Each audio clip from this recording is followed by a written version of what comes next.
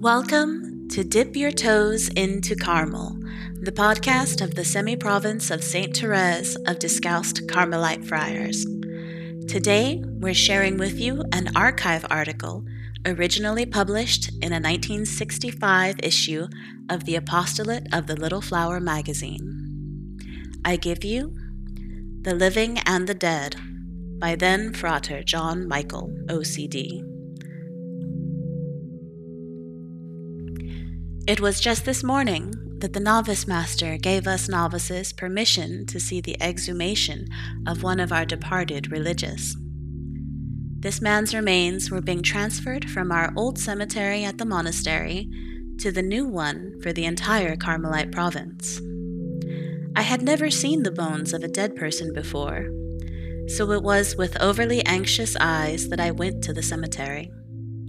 Expecting to see something repulsive or morbid, I thought at least I'd experience those frightful feelings instilled in us by spook shows. What a surprise I was in for. Contrary to what I had expected, those bones looked serenely peaceful. Lying there in the earth, they were just waiting to be covered again by that earth from which they came.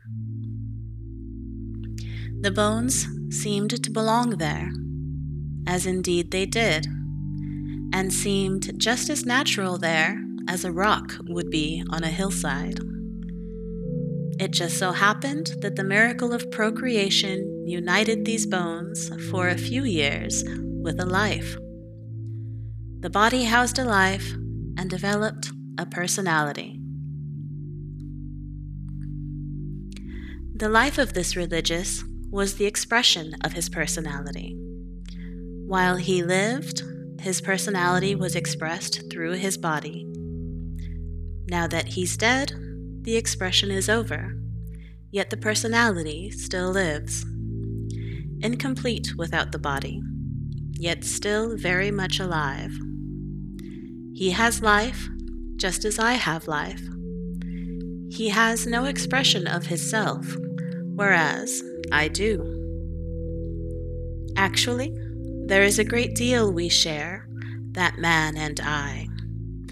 We both have life. The biggest difference is that we both don't have expression of our personalities. And actually, what a small difference it is. For what is the importance of expression as compared to the importance of life? The pagan bases his whole way of looking at things on outward expressions and impressions. To him, the dead body is a dead personality. Thank God I see things as a Christian, for to me, when death finally takes away the activity of a person, that person can only then possess the fruition of his life in full. Christianity is not limited by death. The resurrection of Christ broke asunder that wall of separation between the living and the dead by showing us that death is not an end, but a passage, the only true exodus. After seeing this man's remains lying before me and thinking of what he and I have in common, I wonder just what our relationship is. How close am I to him? I am in the church. Is he? I am in the church militant on earth. Naturally, he couldn't be in this division of the church, but he could well be in one of the other two, the church suffering in purgatory or the church triumphant in heaven. If he is in the church, we're closely related, for the three divisions of the church are closely united, as close as wheat is to bread. Yet I must first find out if he's in the church or out of it. He was baptized. He was born into it. If he is now out of the church, he chose to love himself more than Christ, to whom he was committed. He daily received communion, and thus daily committed himself to Christ. Had he totally rejected that divine body to which he had been incorporated, his eternal life would be firmly fixed in hell, the place of total rejection of Christ. Were this the case, we would be greatly separated. God himself, Christ, the Church, and all its members would stand between us. Had he accepted his incorporation into the mystical body, he would be a living member of Christ's body, a living member of the Church, though his body be dead. Were this the case, we would be united as close as food is to life. Taking for granted that this religious is still in the Church, he is either in purgatory or heaven, and I am in the Church on earth.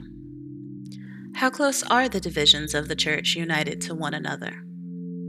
Intimately close, for all members of the Church meet in one concrete object. The sinners, the suffering, and the saints are all united in Christ.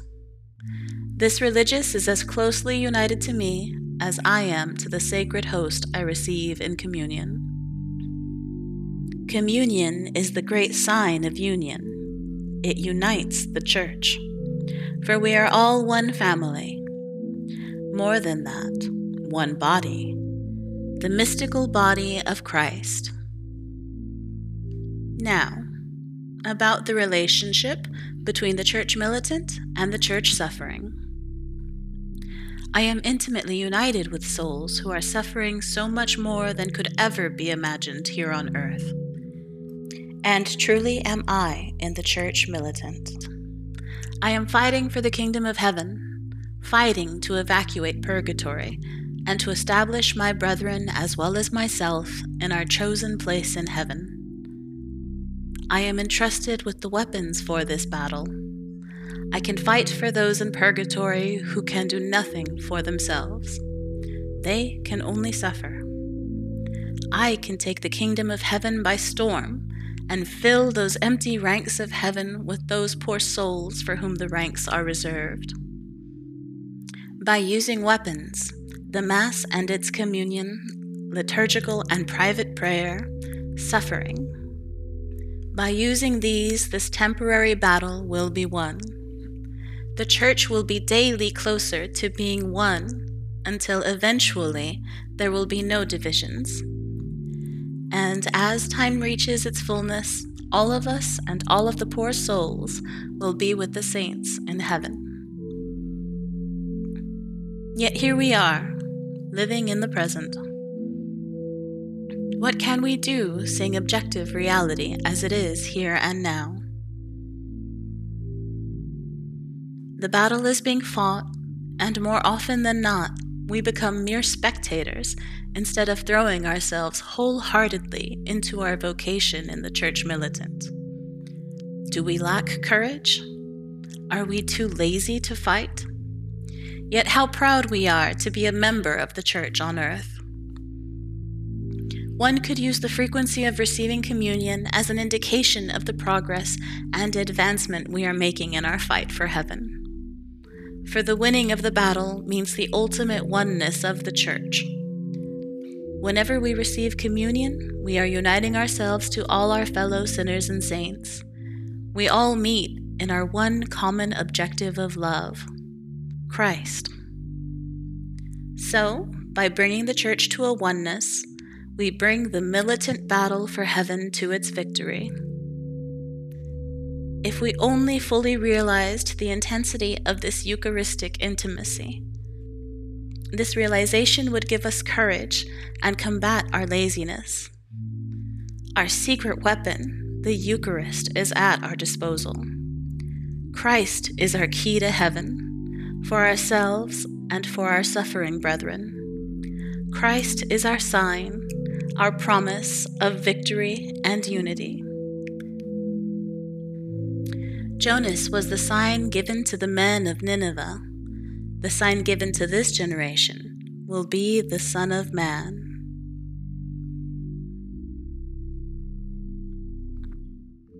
Reflect further on life, death, and the faith by subscribing to the Apostolate of the Little Flower magazine and Gentle Breezes of Carmel at carmelitefriarsocd.org. Thank you for listening to Dip Your Toes into Carmel. Be sure to follow us on Facebook and YouTube to keep up with all of the Friars' activities and reflections. Until next time.